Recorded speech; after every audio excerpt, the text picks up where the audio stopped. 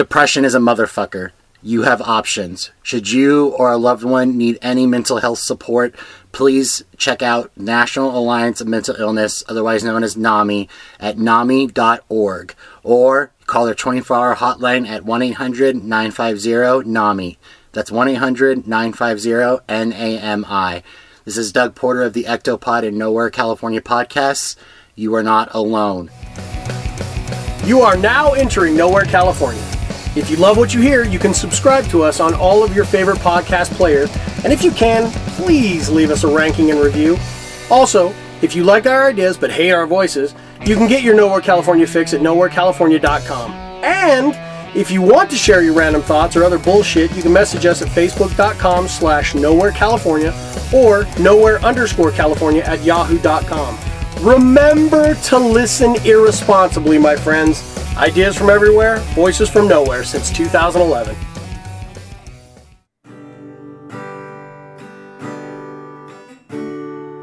This is Josh. This is Nowhere, California in 2021, and I have COVID. Woo! Hey everybody, welcome to Nowhere, California. In the past, we have had a habit of burying the leads and everything like that, but with this episode, no. As I alluded to in the beginning of the episode, I have some news. And if you can't tell, I'm flying solo on this one. It's one of those rarities where no one else is around because, well, fucking, I'm in quarantine. And I think throughout this next year, minus any health restrictions, I think you'll get one or two more solo episodes whenever I get that itch. Anyways, back to the important news, because Nowhere, California has always been, I guess, a digital scrapbook for me. I might as well get this whole thing down on digital wax, and trust me, this is not going to be the entire episode. It's just kind of the lead to the main topic, which is going to be fun. So hold on a moment as I spill my guts on this thing. As of this recording, it's been about a week since my positive test results, and ever since then, I've been locked up in my room. I've been behaving and quarantining. But leading into my test, I did have a little bit of congestion, and some other things prompted to me to go and get tested. And it was the less evasive Q-tip up the nose. It wasn't the brain tickler thing. Fucking God. I don't know how I would have handled that one. Anybody that's done it, serious respect to you, because even just sticking a Q-tip up my nose just barely drove me insane. Long story short, the next morning I had my results back and I was off work for 2 weeks, which I'm currently in the middle of and recording late at night. I know with this diagnosis I lucked out because luckily I was on the tail end of my cold that probably brought upon the lovely virus that the world is still struggling with, but I know there's a lot of people that still are getting their asses kicked by it. And to anybody out there that think, oh, this is a hoax, or I'm not going to wear a mask because it steps on my freedoms, honestly, seriously, fuck yourselves. Go take a long, hard look in the mirror and just slam your face into it because you're a fucking piece of shit. Wear your masks. If it's going to intrude on your freedoms or screw with your breathing, then honestly, maybe stay the fuck home. There's enough delivery services. There's enough reasons to just stay the fuck home. If you can't be a decent human being and wear a mask and do your social distancing, wash your hands, hand sanitizer, and all that fun stuff, seriously, fuck yourselves. Well, that's enough of that raging against the machine and everything. I know leading and going back into work and everything, if I cross anybody that's going to be like, I don't want to wear a mask or anything like that, I'm going to have to freaking find myself to get that zen going, get that meditation out of the way, not to just beat the piss out of the person or verbally just destroy the person. Because, good Lord, a mask is not that hard to wear. Anyways, that's enough of my raging. Let's get to the topic at hand because I get to choose it. I'm here by myself. Normally in the last couple of years, this point of a new year, we'd sit down and do our favorite movies of the previous year. And I'm going to do it right now because I want to and I'm bored. And because 2020 was a very unique year when it came to movies because COVID. Yay. And theaters being shut down and release dates being shuffled and movies not hitting theaters like originally planned and doing pretty well or not hitting theaters like originally planned, and we realized why they would never have worked in the theaters. From what it sounds like, Artemis Fowl is the prime example of that one.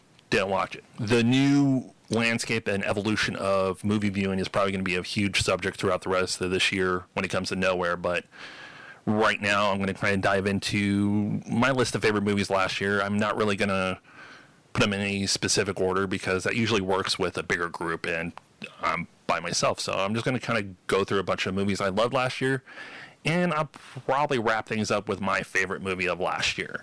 So without further ado, I'm going to go with some of the smaller movies that I really dug last year. These movies were never probably going to end up in theaters, or if they did, it had been very limited release or short release at that. I have a unique habit of finding some really unique hidden gem movies, and towards the end of 2020, I found one of those as I was looking through the Shout Factory website, and I came across a movie called Rent-A-Pal. Rent-A-Pal is a movie that was written and directed by John Stevenson. The movie stars Brian Landis Fulkins and Will Wheaton. Brian plays a lonely guy who has tried every aspect of video dating and everything, and comes across a videotape in the bargain bin of the video dating service. It is called Rent-A-Pal. And Rent-A-Pal is basically, in a non-dirty way, it's like an adult Blue's Clues. No dirtiness to it. It's basically Will Wheaton, who plays Andy, sitting in a chair, talking to whoever buys this tape and is their pal. Did I happen to mention this is a horror movie? And I'm going to kind of leave the description at that because I really would highly recommend this movie as it's an offbeat horror movie. Like, if you are a horror movie fan listening to this, give it a shot. This is definitely not one where whoever's listening to this goes, oh, well, Josh recommends it, I'm going to go check it out, because it's creepy as fuck. It descends into mental fuckery, world of madness, I guess, but it stays leveled, and it's such a unique title. I would really recommend this one, and once again, it's called Rent-A-Pal. And I'm going to keep things moving along at a brisk pace for right now, because I don't want to bore you guys to death with my voice. Anyways, the next one up is the movie Three Christ. Some of the movies on my list were made before 2020, but we got their full-blown release in 2020. So that's the reason they're on my list. If you want to split hairs and anything, drop me a line. I want to talk to people on board. But here we go. Three Christ. Here's the direct description from IMDb, just so I can get every aspect of it down for you. Three Christ tells the story of an extraordinary experiment that began in 1959 at a Michigan State hospital where Dr. Alan Stone, played by Richard Gere, treats three paranoid schizophrenic patients who each believe they are Jesus Christ. Dr. Stone pioneers a simple yet revolutionary treatment. Instead of submitting these patients to electroshock, force restraints, and tranquilizers, he puts them in a room together to confront their delusions. What transpires is a darkly comic and intensely dramatic story about the nature of identity and the power of empathy. It's a good way to describe, because that's honestly what it is, based on true story. Like I said, Richard Gere stars as the doctor, and the three patients are played by Peter Dinklage, who is amazing in this movie. Honestly, everybody's amazing in this movie. I'm not going to be repeating that a bunch of times right now. Bradley Whitford and Walter Goggins, they've played the three schizophrenic patients, and it's a little bit of a long movie. It goes an hour and 49 minutes, but it stays at a good pace where you're not drudging through like case issues and background and all that stuff. It's kind of like you're in there. This movie was directed by John Evanet and written by Milton Rokeach, who wrote the book on it, and John Evanet also assisted in the writing of it. But the movie's called Three Christ. It's a dramatic one, and it gets pretty gnarly. It gets pretty dark and delves really deep into mental health issues, and it delves into the way patients were taken care of during that time in the 1950s, when mental health issues still had a brick wall of a stigma, and no one really wanted to treat these patients like human beings, to be brutally honest. Now let's go from the dramatic world to some family-friendly fare with the one and only Ivan. And I believe, if I remember correctly, with the fun of 2020, the one and only Ivan was one of the first movies to get pulled from a theatrical run and brought upon to the streaming platform. And since it's a Disney movie, it was put onto Disney Plus. This movie is based on the really popular, I guess, young adult kids book series known as The One and Only Ivan. Multiple books in the series, and they were written by Catherine Applegate. The screenplay for this was done by Mike White, who has done a lot of movies like Skull Rock and some indie fare, and he also appears in the film and is one of the many voices, because this movie is stacked with a lot of big name actors in voice roles and on live action roles too, such as Sam Rockwell voices Ivan. Bryan Cranston plays Mac, the guy that runs the roadside circus. And then you get a lot of other people too, such as Shaka Khan, like I said, Mike White. The incredibly talented Ron Funches is a voice actor in this, and I was very proud to hear him on that. I don't know why I said proud. It's not like I know the dude, but he's an insanely great comic, and he deserves the spotlight, honestly. But if you haven't had a chance to check out One and Only Ivan, I do highly recommend it. It's one of those movies I wish could have got seen in the theaters, because it would have definitely been a word of mouth movie. It would have been a good hit that way, because a lot of people would have seen it and recommended it to everybody, because it was one of those under the radar movies that would have hit correctly. Next up is another movie that was supposed to have a big theatrical release, but unfortunately had to hit the world of streaming due to COVID. Yay! I wouldn't be saying that a lot, so I probably will not say it a lot, because that'll get boring fast. Anyways, I'm talking about Wonder Woman 84. I've been saying a long time, Warner Brothers really needs to get their heads out of their asses on certain things, and we should have had the Wonder Woman sequel a long time ago. I don't know if there was any issues that warranted this long of a release, like minus 2020 as a whole delaying the release, but this movie should have been out a while ago, in my personal opinion. This one is another one directed by Patty Jenkins, who also wrote it too, and it was good. A lot of people kind of gave issue to the length and all that stuff, but it didn't feel long at all. And of course, Gal Gadot rocked it again, and I still say, like, the reason it took so long for a Wonder Woman movie to finally get made is because Gal Gadot was the missing piece. She is Wonder Woman. It had a short run on HBO Max that by the time this gets online, because I have a habit of taking my time with these things, it won't be there anymore, but it'll probably be still on video on demand, and wherever you happen to have a theater open, it'll probably be playing there too. And if you get a chance to go see it in theaters, it's definitely one to see on the big screen. I regret not being able to see it on the big screen, but I'm glad I took the time to watch it during the HBO Max window. Moving right along, we're going to stay with HBO Max and now talk about An American Pickle.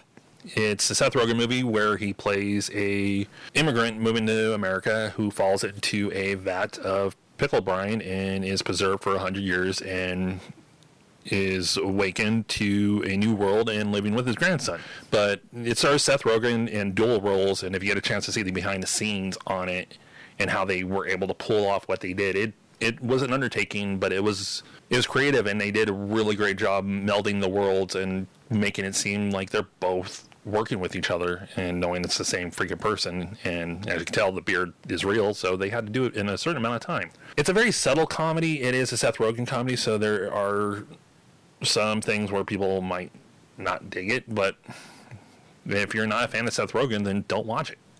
I remember going to see The Interview in theaters and noticed like a bunch of people were in there just because of the headlines that movie was making and everything, and they had no business being there. It was a Seth Rogen, James Franco comedy. You're going to get what you're going to get, and that's the same thing with American Pickle. As Seth Rogen becomes more of a seasoned performer and producer and creative mind, he is definitely evolving his work and growing with his work, and American Pickle definitely shows that, as there's a lot of heart to it. Before I get to the next entry, I got kind of a pointless backstory of a bad habit I have, and it involves the movies I get in the mail from Netflix. And you're probably wondering, Netflix has mail order still? Yeah, because I still like physical media. I don't stream everything I do, and I have a habit where I'll get a movie and it sits on the counter for several weeks. And this movie, unfortunately, I think broke my all-time record of movies sitting on the counter, because I think it was there for, I'm going to say 3 months. And when I finally watched it, it was the same thing of watching it and regretting not watching it sooner. This movie is The Gentleman, the movie written and directed by Guy Ritchie, and I'm going to read the synopsis directly from IMDb because I'll explain that in a moment. So it's an American expat, whatever the hell that means, tries to sell off his highly profitable marijuana empire in London, triggering plots, schemes, bribery, blackmail, and an attempt to steal his domain from under him. Very simple explanation for this movie, but when you actually watch the movie, how it unfolds, the twists, turns, and red herrings, and just the development and evolution of the story, it is expertly done, and it's amazing to see Guy Ritchie back in old form, because he's done his mainstream fare, he's done Aladdin and other stuff where it's kind of like, okay, doing his normal thing, but when it comes to gangster films and Guy Ritchie, they're perfect. They're done seamlessly, and it's great to have that mold back. And The Gentleman was probably one of the best movies I've seen last year. Like I said, I'm not really ranking these movies. This next movie is kind of a sentimental movie to me, on the fact that, as it stands right now, it was the last movie I saw in theaters before everything went to shit. That is Birds of Prey and the Fabulous Emancipation of One Harley Quinn. I'm going to use the full title because that's the full title. Everybody gave it issues like, oh, the title's too long. No. You just say Birds of Prey. If you're a movie dork or whatever, then you give the whole title. I dug the movie. It worked. It worked to me as a good franchise starter. If it's just a one and done, then it wasn't as good as it could have been. But if they do decide to make this a franchise starter, I think it will work really well as an origin for the Birds of Prey. Margot Robbie is Harley Quinn. She's the best actress they could ever get for that role, and in the same vein as Gal Gadot as Wonder Woman. A live-action Harley Quinn wasn't going to work until Margot Robbie stepped in that role. And then the rest of the cast, you got Rosie Perez, Mary Elizabeth Winstead as the Huntress, which, how much she was socially just not sure what to do, but still was a freaking kick-ass chick, made the character perfect. Let's see, Jurnee Smollett as Black Canary, and of course, cannot forget Ewan McGregor as Black Mask Roman. Let's just say Black Mask Roman, and of course, can't forget the creepy as hell Victor Zsasz, played by Chris Messingen. And I butchered that last name, but hey, still, the movie was great. It's a good movie to watch if you just need something to watch. But like you said, I'm hoping they decide to roll with it a little bit more into a franchise and let this world build. And that's one thing WB and DC have been doing right lately, is doing the one-shot movies, or even like developing all these multiple worlds instead of trying to catch Marvel and make one big universe. They're never going to do it. Marvel knows that game, and WB and DC need to develop their own game. And the small movies, the different stories from the mainstream DC world, to me, are working. Up next is another smaller movie, but this movie, if it was any other year, probably would be the top of my list, because I love original movies. I love off the beaten path, strange, but original movies, and this one definitely was it. But when I get to the top one, I will hopefully explain properly why it's my top favorite. But this entry is Guns Akimbo. It was originally made in 2019. I believe it made its circling the festival circuit during 2019, but got its full-blown release in 2020, and this movie is amazing. See, I didn't say great, I said amazing. It stars Daniel Radcliffe. He plays Miles Lee Harris, a computer programmer, and he wakes up one morning after some issues he stumbles across. His hands have had guns bolted to him. Simple as that.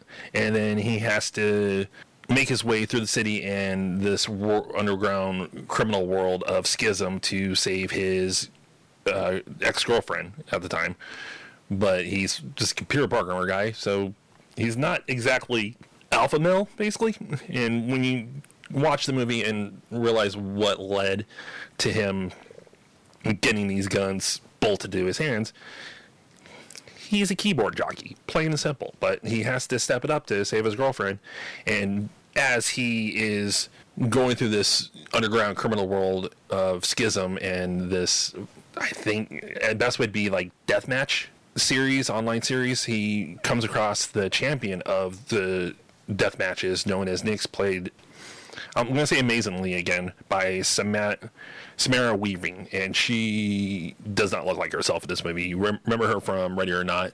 This is another 180 for her because she is a badass in this movie, and I would go on and on about this movie, but Guns Akimbo is definitely one of those movies you want to watch with a lot of people, or just watch a lot, because it's such a vast movie with a lot of layers and dimensions to it that need some multiple viewings. Holy crap, we're getting into the home stretch here. There's only 3 more movies I'm going to discuss, and I'm hoping that I'm not boring you people to tears. It's rare that I do these episodes solo. I'm probably going to do them more often this year, just kind of challenge myself. But since I've been in quarantine, I've been bored. And I had to do this to kill some time. And it's been fun. Hopefully it's been fun for you guys. But the next movie up is a movie that has been in the making in fans' minds for a couple years. And actually it's been in the works for several years for the creative minds behind it and the stars and everything. And I'm talking about Bill and Ted Face the Music. I think it's the trilogy capper for the Bill and Ted saga. I'm calling it the Bill and Ted saga. Bill and Ted's Excellent Adventure, Bill and Ted's Bogus Journey, and now Bill and Ted Face the Music. This one is basically, as you can guess, it's Bill and Ted still trying to find that song that's supposed to unite the world, and this time they enlist some help from their daughters. And once again, we see Samara Weaving in the cast. She plays Thea, and if I remember correctly, that is Bill's daughter. Write me if I'm wrong, because I'm not doing proper research right now, but I've seen this movie multiple times. It's just late at night, I'm recording this, and don't want to go deeper. And then we have Bridget Lundy Payne playing Billy, who is Ted's daughter. They named their kids after their best friends, which is cool. And they do some more time traveling, and we're trying to figure out what's leading them to this moment in time. When that event happens, everything links together. In my opinion, it links every movie to this point because there was a purpose all the way from the beginning to this point to make sure this happened.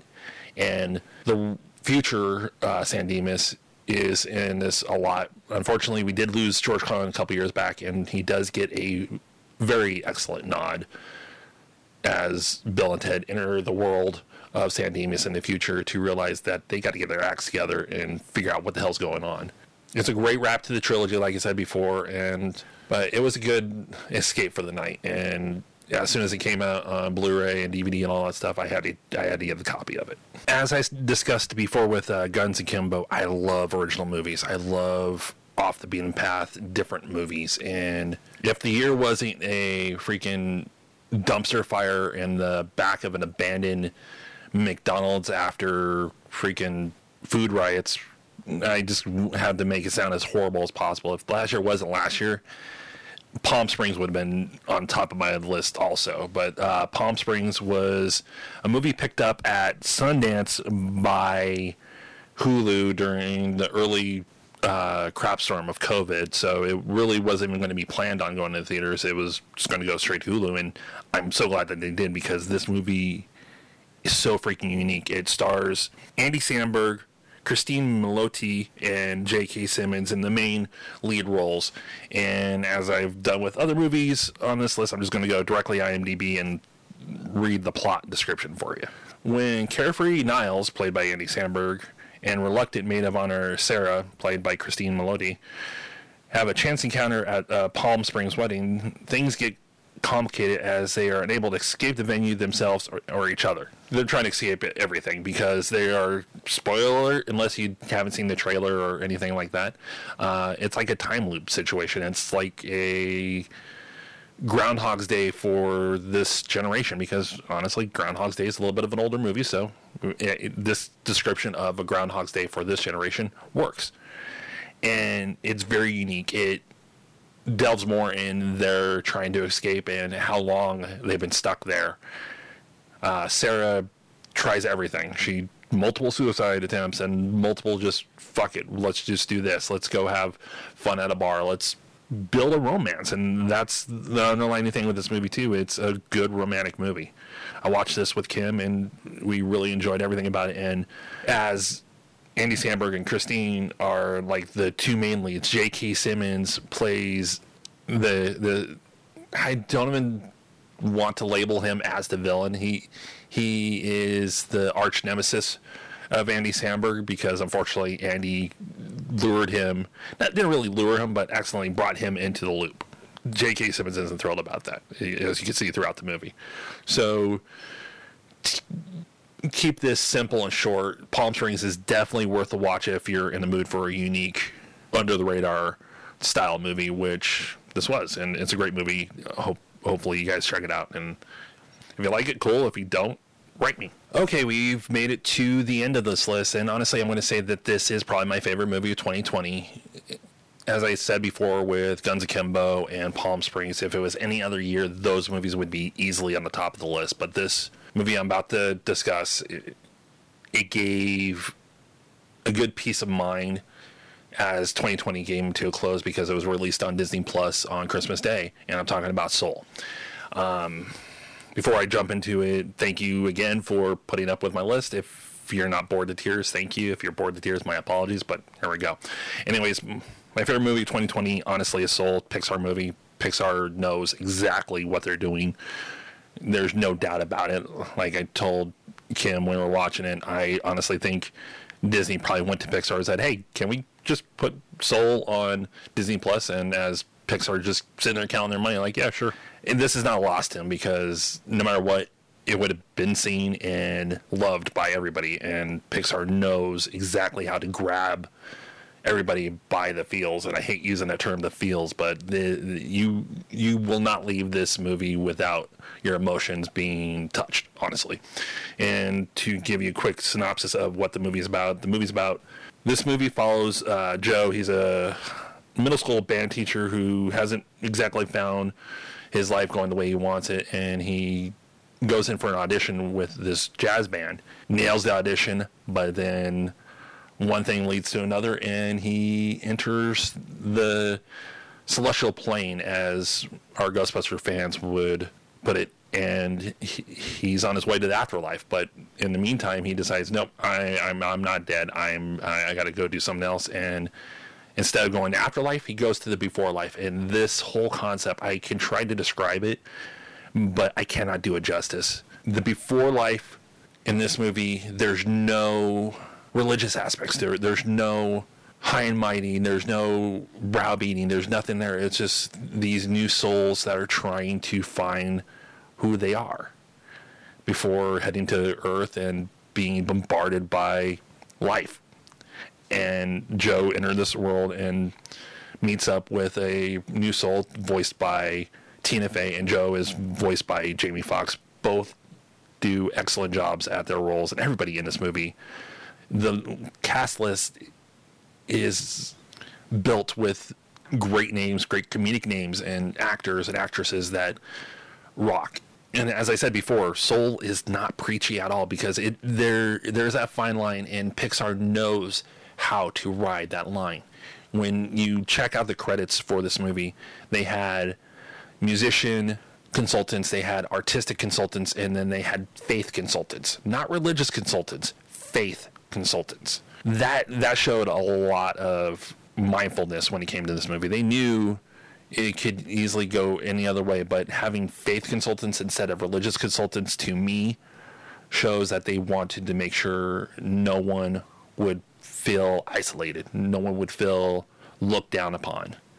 And that's what life is all about. And to kind of go further into what Soul is about, as much as it is something to let the world know, like, live your life. Don't feel like you have to fit in a certain mold. You just need to live your life and be happy. It also shines a huge spotlight, a much needed spotlight, on mentors and teachers, as Joe is a middle school teacher in this. And you've heard me in the past talk about teachers, and especially as this month comes to a close and marks the 3rd anniversary of the passing of my high school journalism teacher, seeing this movie and seeing mentors being brought to the limelight and shown like the world needs more mentors, the world needs more teachers like Joe in this movie. And I've said before, the world could use a lot more Michael Egan's. And that's the best way I can sum up Soul, is look out for those mentors and enjoy your life. I was thinking about delving a little bit more into talking about the anniversary of Mr. Egan's passing, but it's not because I don't want to delve into that emotional side or anything like that. It's kind of just I feel this episode's good to finish up, and that's about it. Soul was honestly my favorite movie of 2020. As I started this episode revealing my interactions with COVID, the diagnosis and everything, I'm doing good. I'll be heading back to work shortly, wearing my masks and social distancing with people, and as much as Soul like was a good way to close out the year with a good positive note, it's definitely something to take into the new year. I hope everybody realizes, like, just be good to everybody. We close every episode with be excellent to each other, and yeah, it's a takeaway line from Bill and Ted and everything, but with the bullshit in the world right now, don't look at masks and all these quote-unquote restrictions as, oh, they're taking away my freedom and everything. It's like, no, just be good to each other. Like, if we do what we need to do to get past all this stuff, we can get back to the movie theaters. Kids can go back to school. We can have lives again. But there's so many selfish people out there that don't understand how to help others. I can only hope that 2021 will bring that back. I hope this episode finds everybody well, and if you need anything, talk to somebody. You can always email us. You need help, look for it. We throw the mental health message at the beginning of every episode. Just, if it even helps one person, then it's worth it. So, for now, this has been Josh. This has been Nowhere California's start to 2021. A new episode, I know, and hopefully I didn't bore you guys. I know I've said that a lot, but this is different for me. I don't really do these solo episodes a lot. And as always, be excellent to each other.